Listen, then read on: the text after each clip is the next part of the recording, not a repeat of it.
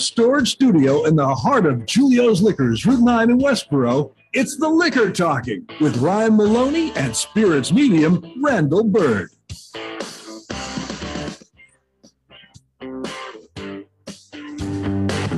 Hello, everybody. Hopefully we're going out right now and you're hearing us. Ted is off today. Joe is stepping in, and I'm in echo. Well, I feel I'm in echo too because it's been a little while since we've been on the air. I know. So this is the problem. I think what we're having is we're once we're gone, we're gone. Yeah, gone and forgotten. If we can get the music out of the background, that'd be great too. But let's start this over again. Hello, everybody. This is WCRN AM 830, and it's the Liquor Talking. I'm Randall Bird, and this is also Ryan Maloney. Yes, and if you want to follow along with us live, you can also go to Facebook Live, the Julio's Liquors page, and watch this fiasco unfold before your very eyes. A tutorial on how not to do a podcast or run any kind of organized wait a minute. Information. I think the key word there was organized. Right. But let's do have a tradition of starting the show with the drink of the show, and there's no time more appropriate than right now. I believe to get into the drink of the show, and so I'm pouring this into our coffee cups, our coffee mugs, which are It's the Liquor Talking branded coffee mugs. Yes. Is going into some copper and cask, the Rye Canadian. Well, why do we drink out of coffee mugs anyways? Because in New England, it's nobody's business what's in our mugs, but we're happy to tell you today. Yes. What is it? It is the Rye Canadian copper and cask. And this is a special project that you cooked up in the evil brain of Ryan Maloney to put Canadian whiskey into a French cognac cask that it also held rye. So hence the name, the Rye, but you're spelling it like a rye, comically rye, sardonic dryness. Yes, sarcastic. And then Canadian with an EN, but that looks like to be a misspelling because it's Canadian from the great country of Canada. Well, you're talking about, I think, the French and the Canadian mix. Yes. But this is clearly from Alberta, Canada. Which is not part of the which is not French. Which has been pointed out to me that's not. I know that. Okay. The name alludes to the cask finish, which is rye and cognac, which is French. I get the rye being the what is that? A synonym for, or like what's a homonym? Homonym for rye, the grain. Yes. Canadian, alluding to the Canadian whiskey, but also the French aspect of the cask. But what's the? The just seems to be. That's it. That's the mark of pretentiousness. Yes, the mark. Well, let's say it. The mark of pretentiousness, right? Yes. So let's get into this whiskey. Why don't we drink the whiskey? All right. Hey, first of all, I want to get rid of while we're tasting this. You're drinking that. I want to drink some too. All right. This is a 15-year Alberta Canadian whiskey, 59% alcohol by volume, so 118 proof. But this does not drink like a high proof, high octane. Oh no. This is so lovely. It's really much has subtler than we are. Yes. The smoothness, the subtlety of this. And we sort of need this. We've been traveling a lot and we're going to get into some of that stuff. First of all, before we start anything else, I want to do one housekeeping thing. All right. So already the organization out the window. Julio's Liquors will be closed on Easter Sunday, April 17th. Yeah. So I just wanted to make sure that we are not going to be open. We also call Easter our Staff Appreciation Day. Everybody that works for Julio gets a paid day off. And, during COVID and everything like that, we started doing this and we're sort of continuing this along the same lines. It just gives everybody a day with their family. They don't have to worry about anything. While they have to deal with their family, but they can stock up before Sunday. And we're taking Sunday off, and all our employees are getting paid for that day, and that's what we're doing. So nice. We won't be open, so they can sleep in tomorrow, or rise, or rise like Jesus. Because I always feel like Jesus got up early in the morning on Easter Sunday. That jokester. Yeah. But we have been so. We've been traveling a lot. I've taken a trip for pleasure, and then I took a trip for pain, and then and we've been down to Kentucky. What was the pleasure trip? Well, I went with your family. I went down with my family to. Okay, I just got to keep them organized. Yeah, exactly. And then my daughter is going to college, so we did a trip for her to go back and see the school she was accepted to and just check it out. It was like a return day. It was a little bit more than that, but it was a return day. So getting some stuff organized for the fall. Yeah. Can I say something? Travel has become such a nightmare. When we went down, we basically went for 24 hours, my daughter and myself. Yeah. We got delayed again in air. So we had basically almost a 4-hour delay getting there. And on the way back, it was no thrill seek anyways. We're in the airport and some guy starts raving down the aisle, screaming and punching himself in the head. Like, this is how frustrating it got for everybody. I can relate to that guy. I can relate to the guy, but we'll not condone it. So I go to the counter and I said, that guy's not getting on our plane. She goes, well, I don't know if he's, no, you're misunderstanding what I'm saying. That gentleman right there, I'm traveling with my daughter. That gentleman right there is not getting on the plane. Well, what did he do? I go, he just walked by here. You missed it. I expected security to come out and take the guy away. And that was security, by the way. It probably was security. Listen, if it was probably one of the flight attendants, I could definitely understand it. I do not envy them their job right now. They have to be mask enforcers. They got to be, behavior enforcers. It's just like, dude, all I want to do is make sure the passengers are safe and fly back and forth in the plane. Make sure everybody's comfortable on this bus in the sky. And that's it. And it's like all of a sudden now they're like, judge, jury, and executioner on the plane. And here's my question for you. So you flew for family again, but in the middle of that, we went down to Kentucky and we changed our strategy where we flew into Cincinnati, which is actually drove an hour and a half to get to Louisville. And people were like, well, why didn't you just take a connecting flight or do whatever? I go, I think you have more control and it was more pleasurable. It really was. Just to drive and then just then wait in the airport, then stress about like all the other stuff. And a connecting flight and then miss your connecting flight. But it seemed to people from the outside at questioning what it was. It was like, yeah, we're in complete control of the car to Louisville. Right. And then the plane stuff is minimal. And so I would rather do it that way. 2 hours. We get instead of 2-hour layover with delays and people punching themselves in the head. How long have you and I been? By the way, I'm really enjoying this whiskey. Yeah. I'm just even thinking. How long have you and I been enjoying this whiskey? Just a few weeks, because this was just bottled recently. That is good. How long have you and I been traveling together through our misadventures? Since 2006, 7, something like that. Yeah. Right. So that's when we started going to Scotland. We have to make a note of the date. What was the date that we flew down to Cincinnati? Okay, I have to go look it up. You know why I want to mark that date? Because it was the first time, the entire time that you and I have been traveling together, that you actually beat me to the airport. Oh yeah. Normally I'm like, 2 days. Usually they're holding the plane door. 2.5. Yeah. You've missed a flight, but I want to mark that Randall actually beat me to the airport. And you know what? You're free to do that every single time. All right. Just in case you were wondering. Beat you to the airport, not beat you at the airport. No. Yes, exactly. Okay. Well, that might happen too. I don't know. The guy was beating himself in the head, so that may happen. I got to tell you another funny story. So, for my other trip, I left out of Providence. You and I met in Boston. We flew out of Boston. And Providence Airport is now getting a little bit bigger. They're doing renovations. They're fixing up the bathrooms and doing new bathrooms. And this is going to get a little weird. Like we've never gotten weird on the show. Oh yeah. But anyways, this is going to get a little weird. In the men's room, in the urinal, they have now. I know. It's not going to get that weird. We got a studio audience today. I don't want to freak anybody out. There, where the sensor is and where you press to flush the urinal, it is now probably an 8x9 rectangle panel in front of you. That's a mirror finish. Now, I don't know who the genius was that came up with this one, but when you're stepping up to the urinal, you're basically looking in a mirror where your pants are. I'm like, who designed this? This is insane.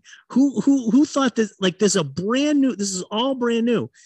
There's a design flaw in your thing. You want to make sure your zipper's up. Is that it? Like after you finish, you make sure the zipper's up. I didn't get this design that they were going for in this, and I'm like, it's brand new, and now it's worse than what was there before. Is the whole thing like a push panel, like when you go through a ADA door and they have like that square that you kind of like hit, or it's just a box that's all mirror finished? It's basically for just decorative purposes, because the button in the sensor that you push is probably about like an inch and a half square. Yeah. They've overbuilt this thing to put this huge panel in. That's a mirror. It's just the most bizarre thing I've ever seen. Well, it's not the most bizarre thing I've ever seen. Yeah. And it's not the most bizarre thing I've ever seen happen in the men's urinal. But it's just bizarre. Yeah. Can I go with that? It's just bizarre. So hopefully I don't have to travel for a little bit. I need a respite. Yeah. Because we've been seeing all the different stuff that's been going on. So well, that said, I'm in the air next weekend. Are you? Yeah, I think I'm in the air the weekend after, so we got to make sure that that our show's still going on. Yeah, make sure we've had. By the way, our trip to Kentucky was phenomenal. Yeah, it really was. So all the kvetching and complaining and concern about travel, the actual results of the trip were fantastic. We saw a lot of different cool distilleries. We got a lot done. A lot of good people. We got a lot done. Yeah, I think we. Do you want to? 1 minute to break. Oh, so we got a minute to break. Maybe what we'll do is, you want to save that? You want to talk about that during? Yeah, sure. Well, let's talk about if anybody's on Facebook Live, and there's some people on there. We'll talk a little bit about. You want to talk about like one of the distilleries? What do you want to talk about? You tell me. All right. Well, we'll figure it out. All right. So we're gonna have to take a break in a second. I'm gonna just stick this in there right now. We have an event coming up. Fire and Ice Festival. It's Saturday, May 21st from 1 to 3 p.m. here at Julio's. Okay. It's cold beer and hot sauce tasting. You can go to juliosliquors.com and look under events and find that. It's a $10 gift certificate to attend. Is the ice natty ice or is it? No, I think it's going to be actually cold beer. Cold beer. I think it's going to be probably some pretty good local cold beers. That's what they usually do. And hot sauce to grind it down. So you want to get us out of here, Randall? Yeah, you know it. So if you're wondering what just happened to your ear holes, it's the Liquor Talking here on WCRN, AM 830 on your dial. We're going to take a commercial break. We're going to continue live through our Facebook video feed. Correct. And then we'll be back on the other side. So please stay tuned. We'll see you then. All right. I'm going to assume that Joe has us out. Okay. We're not live anymore. Hopefully he's going to tell me that's my correct assumption. All right. That's so what are we doing on our Facebook Live? Yeah, we should still be on Facebook Live. Hopefully we're not on the air too. All right. Let's just say he's in commercial and we're doing that. All right. I believe that he's in command and control. All right. So what do we got? Let's go with that. Do you want to talk? So we went down to Kentucky. So there's a bunch of things that we sort of got done.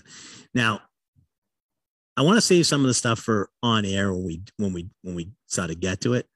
But I think one of the do you want to talk about what we did at Maker's Mark? Because I think that's sort of interesting. Sure. It's sort of like people I got this really cool hat. Randall got a really cool hat, at Maker's Mark. Maker's Mark, but it doesn't fit with the headphones. But we were there to basically work with a local guy who makes some fantastic barbecue, Steve Eulis, and Fireflies in Marlboro. And the point was to go down and make Maker Select, which is a customizable Maker's liquid. Right.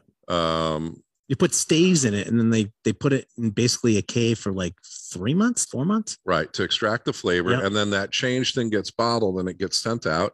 And you and I and Steve kind of custom designed a bourbon whiskey to go with barbecue.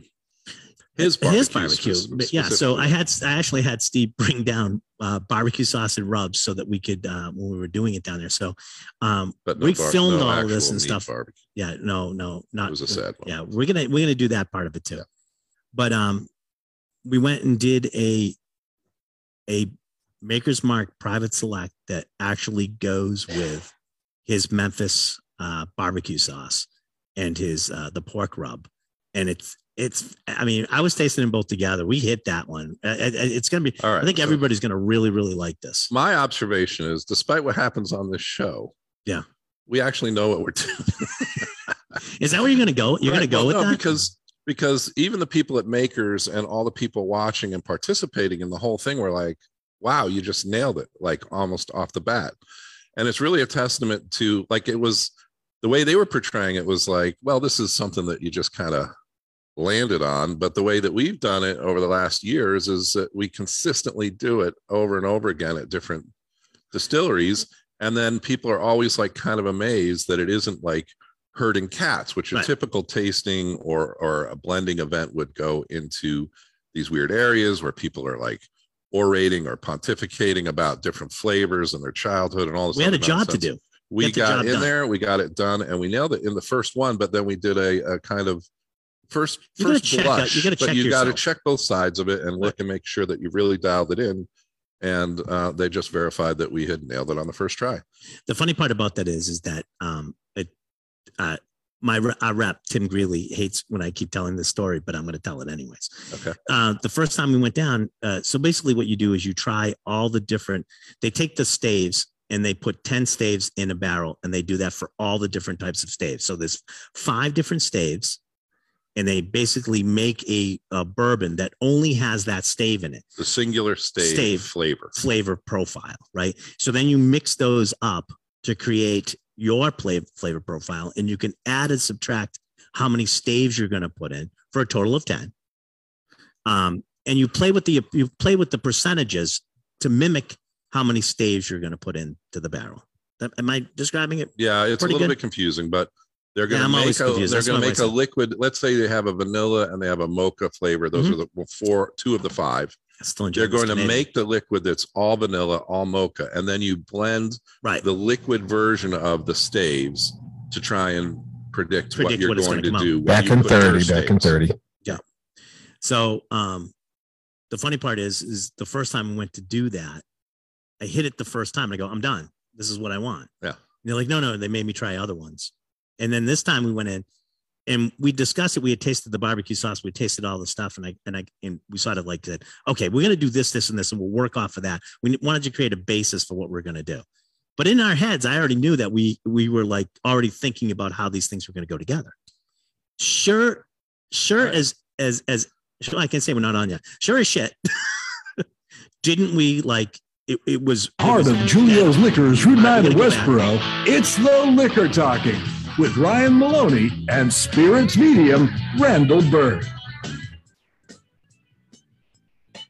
Hey, everybody, and welcome back to It's the Liquor Talking right here on WCRN AM 830. If you want, you can go to Julio's Liquors Facebook page, and we have a live feed of this. You can also listen to this at a later time. This broadcast becomes a podcast, and wherever you go get your podcast, just look for It's the Liquor Talking and find it. You can get that. A Spotify, Cousin Vinny usually gets this up on Spotify within a couple days of the broadcast, so you can listen to it. You can listen to it in your car. You can also come back and watch it on the Facebook Live, because now it becomes in the library on the Julio's Liquors Facebook page. And you can follow me at Whiskey Journeyman. No E in Whiskey Journeyman on Instagram. You can follow Randall at The Spirits Medium. Exercise in futility. On Instagram. By the way, I never posted something up for Randall. But I was in this really cool story about telling us about the Maker's Mark. Let me just give the punchline for our radio listeners. Okay. We do the whole project. We're down there and we're making everything happen at Maker's Mark. Yeah. And within 4 seconds of us doing our first blush, I get pushed back from the table. You can see this on the video when it does release. And I say, well, that's done. We're done. And everyone thought that it was like a joke, like that I was playing to the camera. But we had actually nailed it on the first try. If you're wondering what I'm talking about, go back and try and find us on that Facebook Live feed. And you can hear the whole story about it. But it's really interesting that we've been doing this long enough that in projects that we do, we can dial in very quickly, and we're very quick about the process in which we take. which surprises a lot of people because in the whiskey business, talking and slowness are seem to be, like the key words. I will say the one other thing I'm going to add on that, like I said, you can go back and listen to it on our podcast and stuff like that. It's the Liquor Talking Podcast on Spotify. But what was great about it is a lot of times when we add that third element in it, we have somebody else that's with us. They can become a hindrance. Yeah, well, Steve did totally got where we were going. He was able to, give his 2 cents into it and worked with us on that too. So it was different that we had a third person there, but they just meshed so well because he had a vision too. He knew that what the goal was. And when you walk into it as a team and you have already a goal in mind and everybody buys into that goal, it does work a lot better. One of my frustrations in most of our travels and most of our dealings with consumers and even the suppliers, the people who make the whiskeys and stuff, is kind of act like you've been there before, right? Like act like you've done this before. And he just was right there as though he'd done it a million times. He's a chef though, so he's used to dealing with flavors and stuff too. So I think that's you're not used to dealing with people talking about flavors and trying to get their opinion pushed forward. And so it just all came together very quickly. Much of this, I think, the surprise of the staff of everybody that was watching this. What's happening? Yeah. Normally we have to kind of redirect and then sit down and then tell people that it's their chance to speak. And it just all happened very quickly. We're going to pull this whole thing together. So people are going to actually see this whole process that we did. So there's a video version of there will be the maker's experience coming out. That's what you're saying. Yeah, there will be. And sort of our road, how this sort of came about. Well, and so I think it's going to be pretty interesting for people to see from the beginning to the completed project. Yeah. So keep an eye out for that. That is coming down the pipe. Probably I'm hoping by the end of the summer we'll have that all put together. Yeah, because we're waiting for the actual barrel, the liquid and stuff like that. Yeah. Tasting. And by the way, just so you know, we saw our barrel down there. Our Maker's Mark lock and key that we had sort of pegged into now a couple of years ago is going to be its 6th release of the same recipe that we've done. And that started out as Codex and has ended up as the Mystery Machine. And this next one coming out is going to be called the Mystery Machine Rides Again. Right. And that one's going to be coming out probably this summer, probably in June. So keep an eye out for that. We were in the cave and we visited, and the cave we visited like the whiskey. Scene. Yeah. The scene from Jailhouse Rock with Elvis Presley, right? Doesn't it? And so when you were visiting the barrel and you walked up, if you look in the cave, it has all those tiers with the little backlit panels. And so as you approach the barrel to take a picture of it, like a security guard stepped out and said, "No touching." Like I thought it was like, is this like a prison situation? You're visiting your long lost barrel, and they're like, "No touching, no touching." But we were able to do that too, which was sort of neat. That because we've never we filled them and put them in the cave. Yeah. But we've never got to sort of come back before they were actually bottled and stuff. We're just sort of visitation rights. Yeah. It wasn't conjugal. Is it? No, was it? Well, maybe not for you. It was conjugal for me. Yeah, but okay. Anyways, all right. Anyway, we have a little time, and I don't think you got to. We got a little time before the our half-hour break. I don't think that you weren't here. Katrina was here from Starward, which is the Australian whiskey company, right? And we got to try all of their stuff. I have other ones for you to their whole lineup that they do, because they do Twofold, they do Nova, Solera is coming out. We're gonna have that soon. And it's a whole Australian whiskey company, and they're all aged in basically Australian red wine barrels. Okay. And it's pretty neat. For those of you who are interested in that, that is also on It's the Liquor Talking, wherever you get your podcasts. Look for it. It's marked that we were doing Starward. So if you want to go Starward, one word, WARD, right. Starward. Now you got me saying it weird. Why are you saying that weird? Weird. Whip. What weird? What's whip? It's cool whip. What? Yes. But I did save you some of the bottle of the barrel that we did. They brought it in for us.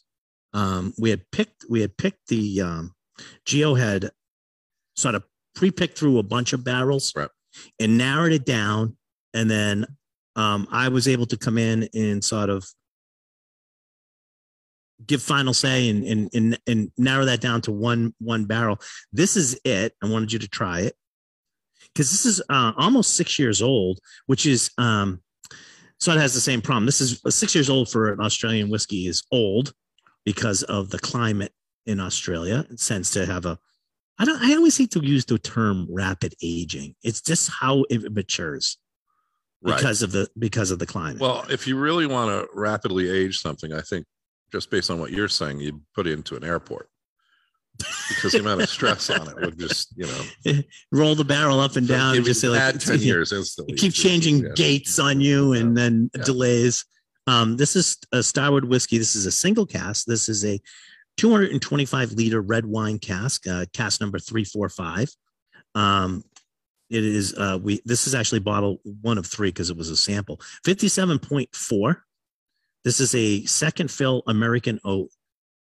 This is the one thing where they do that gets a little funky is that they will say like the twofold is a grain whiskey, double grain, but it's not technically done that way because they're the way they're making it's pot still. This is a wheat whiskey, what you're trying right now. So this is all wheat. This is basically a wheat whiskey, even though they say grain. It's not a grain whiskey. Using the terms correctly, this is a wheat whiskey, and it's been aged in a red wine cask. Well, if you're wondering what Ryan's talking about, I guess we'll revisit that on the other side of this break. So please stay tuned to It's the Liquor Talking, where we unpack terminology in whiskey around the world. Can we? I think so. All right.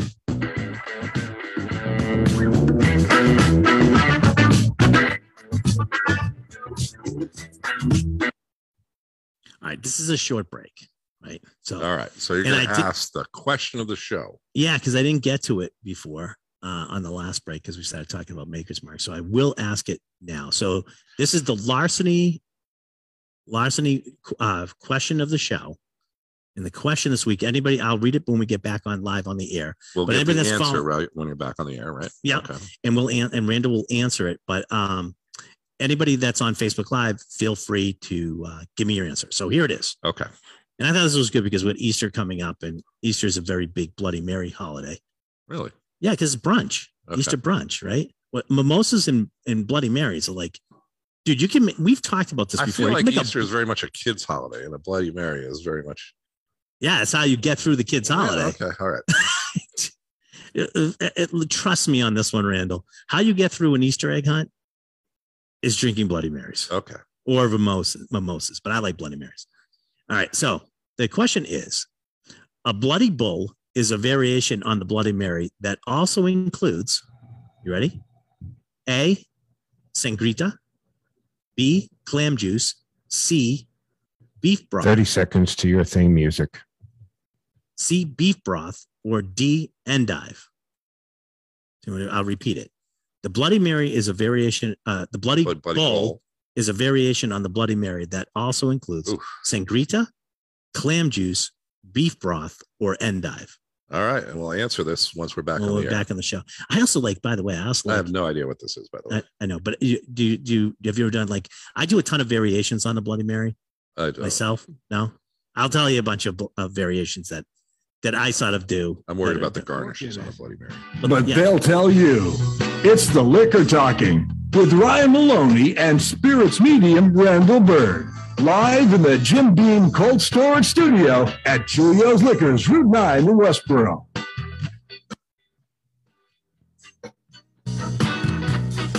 Hello, everybody, and welcome back to It's the Liquor Talking right here on WCRN AM 830. While we were on commercial break, you posed a question that we're going to reread and then answer now on the air. Okay. If you want to watch us on Facebook Live, go to Julio's Liquors Facebook page. You want to know information about Julio's Liquors, go to juliosliquors.com. Okay. And if you want to know about the question, the larceny question of the show, it is a Bloody Bull is a variation on the Bloody Mary that also includes A, Sangrita, B, clam juice, C, beef broth, or D, endive. Now, if anybody wants to answer that on the so I'm going to go through like my process because we have a couple answers on Facebook. Completely out of my element on this one. One, cocktails and just like drinks, not really my thing. Yeah. But as I was saying over the break, I'm really fascinated with the garnishes for a Bloody Mary. Can be an entire meal. Exactly. In a glass. And it is with me, like a full hamburger or a full taco on top. Yeah, that's really the point of the Bloody Mary for me. But I'm going to say that my answer, if we're ready to reveal, is going to be beef broth, because that's the only reason I could figure out that the bull is in there. Okay. And I'm going to go with, I believe it's C, beef broth. C is beef broth. Making it a bloody bull. Now, we had a couple of people answered. Francis Smith answered clam juice, but which is a variation on a Bloody Mary. But I think that is called something else. Maybe else. I can think of something. Is it a Bloody Caesar? I don't know. Something like that. Inappropriate, but yes. But that is that. You are correct, sir. It is beef broth. The Bloody Bull is a robust approach to the Bloody Mary, incorporates hearty beef broth into the drink. Another variation on the Bloody Mary, which is I was going to mention, is the Bloody Maria, using tequila instead of vodka, and the Sangrita, a spicy orange, tomato, lime, Tabasco concoction in place of the tomato juice. Is another variation. That's a Sangrita, which is sort of a variation of Bloody Mary. I also like to do, and there's a couple different things. One is use instead of vodka, use aquavit, which is like Norwegian, Denmark, that sort of area. Get an aquavit because it's caraway seed flavored, and it goes great in a Bloody Mary. Right. So that's one. And the other one that I like to do, I call it Bloody Mary Queen of Scots, and I like to use a smoky Islay whiskey. Yeah, smoky Islay whiskey, which gives it that as the alcohol base. Yes. So those are my variations. And then the great thing about a Bloody Mary is, like, you make a Bloody Mary bar, you put all these, like you said, you put all the garnishes out there and let people make a Bloody Mary and then add whatever they want. The last big Bloody Mary that I made was for Super Bowl, and it was called Game Day because it was garnished with only game meat on huge skewers. So you had like I could actually post a picture on my Instagram. This would be perfect. Why wouldn't you post a picture on your Instagram? But that would be perfect. It's not going to happen. Post it on your Instagram. Not gonna. That, by the way, is the Spirits Medium on Instagram. Yeah, I'm going to keep giving it out so you get so many followers, and Nobody's yet have never put. There's plenty of people following you, but you'll have They're waiting. It's like what's that? The slowest drip in the world. Yeah, they have on video I think camera. It's called random. That's what you're watching. Is like where they're waiting that every 15 years a droplet falls off, or whatever it is, some ridiculous amount of time. I will also put out that Fire and Ice Festival, because there's hot sauces in that, and a lot of people put hot sauce in their Bloody Marys, is cold beer and hot sauces Saturday, May 21st from 1 to 3. $10 gift card will get you admission, because we're only limiting it to 150 people to come to that. There'll be like 25 or so tables that you can go. And it'll be a good time as always. Now, how hot is the hot sauce? Is this one? There's some waiver events? Yeah, well, we will probably have you sign a waiver, because people they tend to do really stupid things. You want to try another barrel selection? Yeah. All right. This is why don't we try this one? This is a Lux Row product. This is actually Rebel, Rebel bourbon. This is a weeder. Yeah. This is a single barrel that was booked. This comes out, I think, is 113 proof. You'll be trying a cast strength version of it today, since it's the barrel sample. I'll just have you try it. That way you can sort of see what you think. By the way, we never got to, what did you think of the Starwood? I liked it. It definitely has like the red wine barrels tend to give it almost like a dryness that I find in the wine. Yeah. But with also like a little bit more of a fruitiness or that wine flavor. I really like this one. And it was good. You know what's great about that whiskey? Well, first of all, it's going to be called the Wonder. That one's going to be called the Wonder from Down Under. Yeah. And that will be coming out, but it's very there's a lot of concentrations of flavors in that one. So even if you add a couple of drops of water to that, it just explodes with flavor. And what I really like about it is it's going to be like $60. Yeah. It's going to be it's a very affordable world whiskey, Because we're getting into more world whiskey stuff, right? And what I was saying before the break was that, people are applying terminology like single malt, which was definitely a designation for Scotland. Yep. And they'll apply it to American single malts, which single in Scotland means from a single distillery, and malt means 100% malted barley. But when you get to Westland or Virginia Distilling, and they're doing their single malt, the term it's really malt whiskey, but we've applied something so that people make it easy to understand. So when they say in Australia that it's a grain whiskey, right? Grain whiskey is also a Scottish terminology that means anything other than 100% malted barley, but people are using it to designate and not say. But usually done in a column still too, so it's it can be, but it doesn't have to be. There's no law that says that, but it's usually associated a more efficient process that can make whiskey faster in Scotland than the pot still of the single malt. So, but you're saying that Starward's using pot stills and then crossing over to the grain whiskey category, which would be kind of antithetical in Scotland, right? But now they're using that terminology, and here in the United States we would call this a wheat whiskey because it's at least 51% wheat. It's pretty much all wheat. But right, I'm saying exactly. that it becomes confusing because each of the kind of standards or the acceptable ways that you term whiskey around the world, depending on what's hot and popular, they tend to kind of mirror that, so they can ride in on the marketing and the coattails of that success. But it really leads, I think, to more confusion to people because they're trying to figure out what you're actually talking about. No, and you're right. And I think that we were talking about the marketing. Katrina was here from Starward. We were talking about it. And I think the marketing on the Wonder for us is the Wonder is wheat. Yep. We're actually going to push the fact that it's a wheat whiskey because wheated bourbons and wheat, when I think most people would actually like wheat whiskey if they actually gave that a shot rather than just go wheated bourbons, because wheat whiskey has everything they like about wheated bourbons, like to the nth degree. Yeah. That wheat component is if you just make a whiskey with it, is fantastic. Yeah, I love wheat whiskeys. They're very misunderstood and they're very delicious. But why are you saying it wheat? Say cool. Yeah, cool. Yeah, we'll get into that later. So, anyways, this one here is a wheated bourbon. This is going to be Rebel, and that means it's 51% corn minimally. Yes, and then there's a large percentage. The next grain that there's a larger percentage of is wheat. Is wheat. So different from a wheat whiskey, but a wheated bourbon. Yeah. So, did you try this one? I did. Think of this one. I was sipping on it while you were talking. I figured. Just made it easier to listen to you. Alcohol makes it easier to listen to me. Yeah. All right, thanks, buddy. We all have our coping mechanisms. Right? That's right. What do you think of this one? Delicious. You got a little bit more edges on this than the wheat whiskey, right? And that's because it's just, as a bourbon, has a little bit more of that wood spice, a little bit more of that robustness, and the wheat is kind of, to me, always like a silkier kind of smoother, more on the mouthfeel. Yeah, and like this one has like some sparkles or some kind of zings or. Yeah, well, right now you're trying that at 123, right?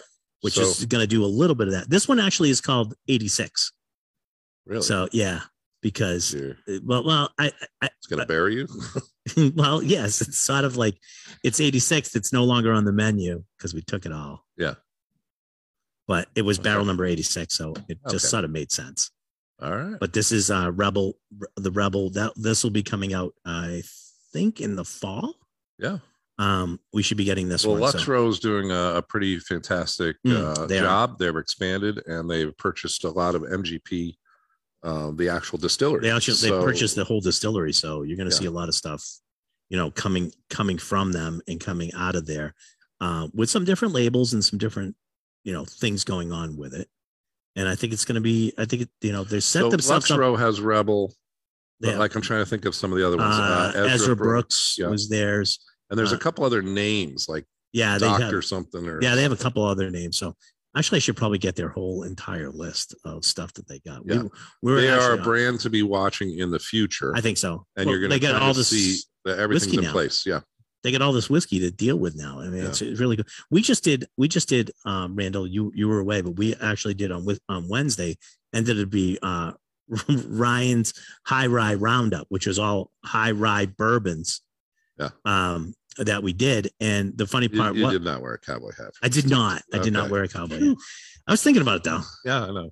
I know you were. The funny part is we did a lot of the same mash bills, and they were all from MGP. Yeah, because some of them were sourced, and it was amazing. I think everybody found, and that's where it ended up being. Actually, brought it all together that way, and did all, like five MGP products that were all the same mash bill, just to show people that even though they're coming out of the same place, the differences that they'll have. Yeah. And it was great. We did kind of squinting over. I did Redemption. We did Redemption 3 we did 3-chord Temple and Dice out of Nevada, and then Belle Meade, which was the only blended sort of like small batch that we did. Yeah. And then we did one of your favorites. 1 minute to break. 1 minute. The Copper and Cask, the Burrow Brothers. Oh yeah, which was the same. 36% rye. Yep. High rye. That's what they all were. And then we did the. We're going to try that when we're going to try that today. I think we'll do that during the break. I'm going to have you try a couple of the, because we visited there when we were in Kentucky, is Rabbit Hole. Yeah. And you want to hear a little bit of story and stuff about Rabbit Hole, get the podcast. It's the Liquor Talking Podcast, or follow us on Facebook Live. You want to take us out? Let's take a commercial break from It's the Liquor Talking here on WCRN. AM 830 on your dial. Please stay tuned. We'll be back with more and continuing with the video feed.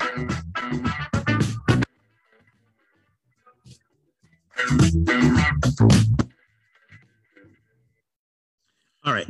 So the other place we went down to when we were down in Kentucky, we had a great meeting. So Maker's Mark. Yep. We went to Rabbit Hole. We had a meeting at Rabbit Hole. Yep. With Cave, who's a fantastic. He's the owner and sort of whiskey guy that, this is it. Rabbit Hole's his vision. Head. This came out. Right. Yeah, and it was his vision of how Hatter. to do distillery. And it was, if I understood his telling the story correctly, when he was in discussions with the product with his wife, he was going down a rabbit hole financially and making a distillery that was like kind of a little bit outside of the typical box. And that was part of the whole reason for the branding of the name Rabbit Hole, because it was going down this like deep dive in a way that people weren't knowing how it was going to end up, but it was just turned up to be hugely successful. The distillery, I think, LEED certified, a fantastic new look at how you can do a distillery. You and I had this great meeting with him. We talked about a bunch of different things. We got to see his state of the art, basically, distillery, which is in the Nulu section. I think it was called like the Soho area of Louisville. It's the Nulu section down in Louisville, which is really cool. This whole thing, it reminded me of an Escher print. Print. We're going up and down on the. Their stairwells. They're climbing crisscross. We got an echo. Hold on. You're gonna tell us something? No. Okay. So we visited the distillery, had a great conversation, and you're holding in your hand a bottle of Rabbit Hole. Rabbit Hole. This is the Heingold, which is really neat because this is their high rye. It's 70% corn, 25% malted rye. Okay, which is a little different, and 5% of malted barley. So even though this is their high rye, it's a malted rye that they're doing. And you and I enjoyed this when we were down there, but I thought we would retry it anyways. I love this one. I think this is one of my favorites that we tried all day because we had different variations. There was some really cool stuff. He had a Mizunara. He dug into like his vault. We get to try some Mizunara cast stuff that he did. Some 13-year-old or 14? 13? It was up there. 15. No, it was 15. Put in when the distillery was right. built. So it was 15 years old. Just some other stuff that he had put together. We went down the rabbit hole with him. It was like the freaking Mad Hatter. We were all in there and putting some stuff together. But this, I thought of he has basically 4 core whiskeys that he's offering. I really do like this Heingold. This is their heavily rye or their high rye bourbon. What do you think? But it's a different approach, and it has a note that like kind of lingers on your palate that it doesn't taste like coffee, but I associate with coffee. Yeah. Just kind of a richness to that. There is a richness to it. Rabbit Hole has a different look. It has a different style. The mash bills are different. I didn't try one whiskey that I was sort of like at all turned. They were all great. They were all really, really good. So when you see this stuff out there, I would suggest getting a bottle of it, because I think this is going to be one of those distilleries that is going to be sort of sought after. And we sort of like label them down, right? When I look over the vast array of like the sort of the new kids on the block type thing. Yeah. I see like, Wilderness Trail, Old Elk is stuff that Craig Metz is doing. Rabbit Hole. Colorado. Rabbit Hole is in that realm, because they're sort of like groundbreaking. They're doing their own stuff. They're making their own whiskey. And I see some really cool things coming out of there. They've transcended the craft category in the sense that they're kind of big powerhouse distilleries, but their twist or their interpretation all fits within the traditional laws and the requisite requirements for making bourbons and other whiskeys that they're making, but they're bringing something new to the table. And even the look, when we were talking to Kaveh, we were kind of getting into a little bit of a conversation about how perceptually did it hurt him to have this kind of newish approach to whiskey. It's not that he's doing anything weird or wrong or not good, but was this off-putting? And he said that when he first built the distillery, people were kind of like critical that it was style over substance. But now that after people have been there, had the experience, tasted it, they're realizing that the substance is all there as well. So you can be stylish and substance. You don't have to do it the old school way that some guys polish in the still and I thought it was really the next one you're going to try that I brought for us to try today is their PX finished bourbon. And this is a 68 corn, 18 wheat. This is a wheater. 14% malted barley. And then with the PX, then on PX. And just a real nice sweet note right off the first blush. And just this is a little bit more expensive because they don't make as much of this one stuff, but this is such a beautiful whiskey that if coming back in 15. 15 seconds to come back. If you're not even sure you're coming back in whiskey, 15. That you like whiskey, this is one I definitely would recommend. You definitely try. Every person that I think I've tried on this so far has bought a bottle of it. It's one of those type of things, and we have some of these open. So they know not what they say. Live from the Jim Beam Cold Storage Studio in the heart of Julio's Liquors, Route 9 in Westboro, it's the Liquor Talking with your hosts Ryan Maloney and Spirits Medium Randall Bird. Hey everybody, and welcome back to It's the Liquor Talking right here on WCRN AM 830, and we're also simulcasting on the Facebook page of Julio's Liquors. You can also check this out in a day or so on wherever you get your podcasts. Spotify would be a great one. We're on there under It's the Liquor Talking. I wanted to we have a couple other things I think I might say, but I wanted to get to some of the other stuff. Jennifer gave me an article that I thought was pretty interesting. So let's do the Gen Files. The Gen Files. So basically, these are things that Jennifer finds, so she thinks they'd be pretty interesting for us to read on the show. Bring that down. And how much gold is actually in Goldschlager? How much regret is in it? Well, there's a lot of regret. That's without saying. You know what's sort of funny is this article really just came out, right? And it's like, we sell Goldschlager. When was Goldschlager relevant? Exactly. 83. So we're going to write an article about Goldschlager to bring it back, because now we know there's how much gold is in a bottle. So let me go down a sugary sweet cinnamon liqueur, which was popular and peaked in the 1990s. Yeah, that's about right. Was it 90s? Yeah. Okay. Yeah. Known for his titular ingredient, flake gold. Swiss Goldschlager was Diageo owned in the 90s. I'm just going to go down there. They made a Goldschlager 107. There was a time where we were constantly doing shots of Goldschlager. He says, calling New York City the city of Goldschlager at the time. Oh, that's nice for you, sir. But the more of this, the question that was asked was, how much gold is in there? The answer may be less than you think. Oh, no, I'm thinking pretty. No, I don't think it could be. Based on the price point of the bottle. Yeah. New York-based gold refinery, Manhattan Gold. So measure the gold content of the liquor in 2010, extracting roughly 0.01 grams of the precious metal. According to the number of gold value calculators, the weight is worth less than $1, 62 cents to be exact. That means the gold accounts for a near negligible portion of the average, price tag of the schnapps. Right. So the answer is 0.0. 0.01. Yeah. So I would have thought that was high, actually. No, right. You know what it looks like. You know what, I mean, if you've ever touched you can gold buy leaf, gold leaf and then put it on chocolate and carefully apply it, and it's gossamer. I mean, it's like literally almost it blows away exist. if you don't. Yeah. So gossamer wings, I use it. But it's just so lightweight and inexpensive to buy in leaf that right. I can't imagine. I can imagine. Right. I'm like, people are like, oh my God, we're drinking all this gold. Like people, sure. I must have consumed a gold brick. That's how much Goldschlager. No one brags about that anymore. Right. just in case anyone was wondering. Don't even mention Goldschlager anymore. That's right. So you're trying to bring it back, I think.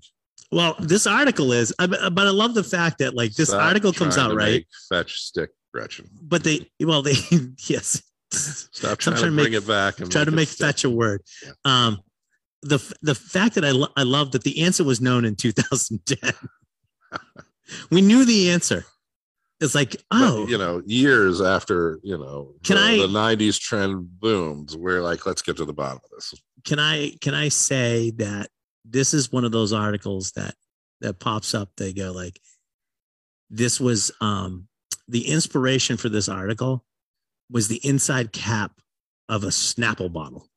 The Snapple bottle, if you open up the cap, is it like an interesting fact in there? Like I had a Snapple the other day, and the interesting fact is that owls are the only bird that can see the color blue. Right. This sounds to me like somebody they had a Snapple bottle, they opened it up and said, there is only 0.01 amount of gold in Goldschlager. I said, all right, you know what? Stretch that. Let's make an can I make an article? Get that published. I had to do a 500-word article coming up, so I will do that now. That's what it seemed to me. What am I going to write about? What am I going to write about while you're drinking your Snapple bottle? And then you go, oh, thank you, Snapple. Thank you, Snapple people. I thought because it was Easter and we would sort of figure this out I don't know why, but Christmas cream liqueur. I thought we would do. You want to do this as the yay or nay?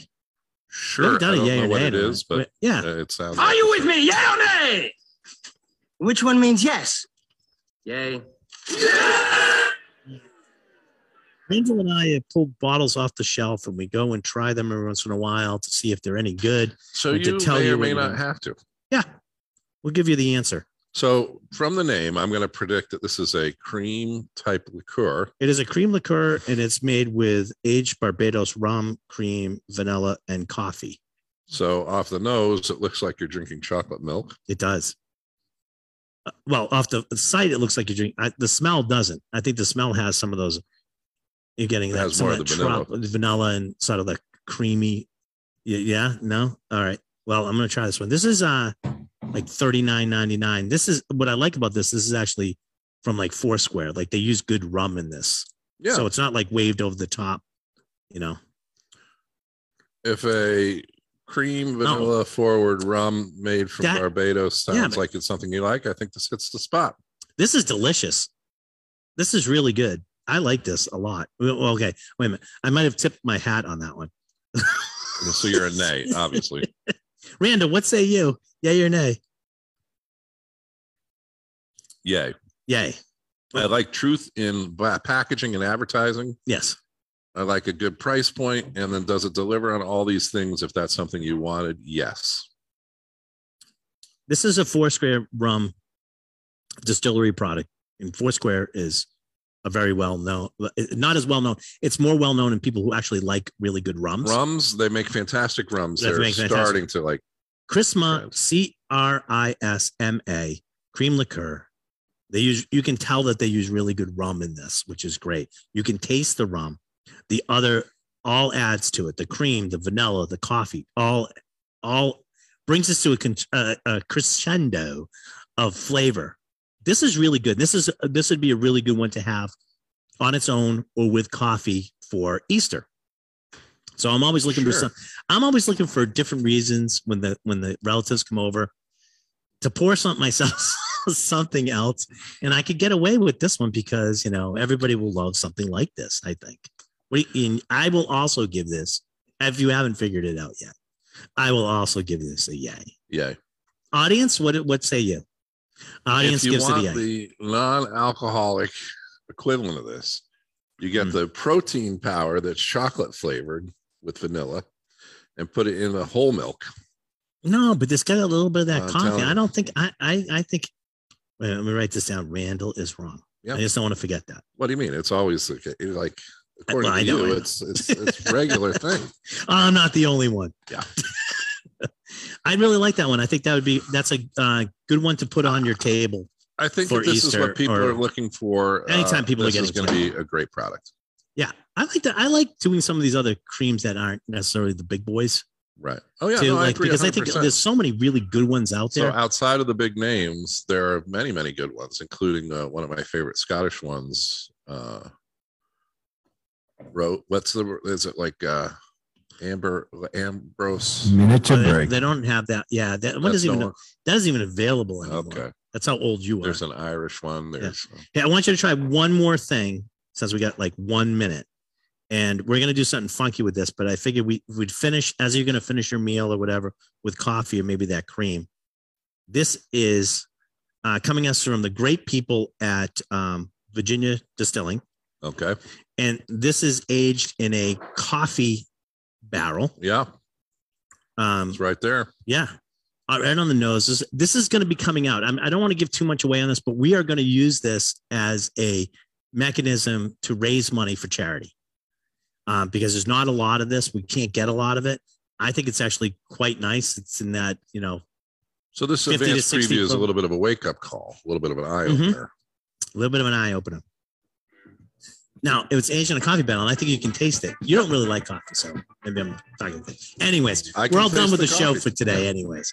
Why don't you get us out of here? For listening to It's the Liquor Talking and all the things that happen on the show, which are repeatable throughout the week and also on podcast and Facebook Live feed. Thank you again. This is Ryan and Randall signing off.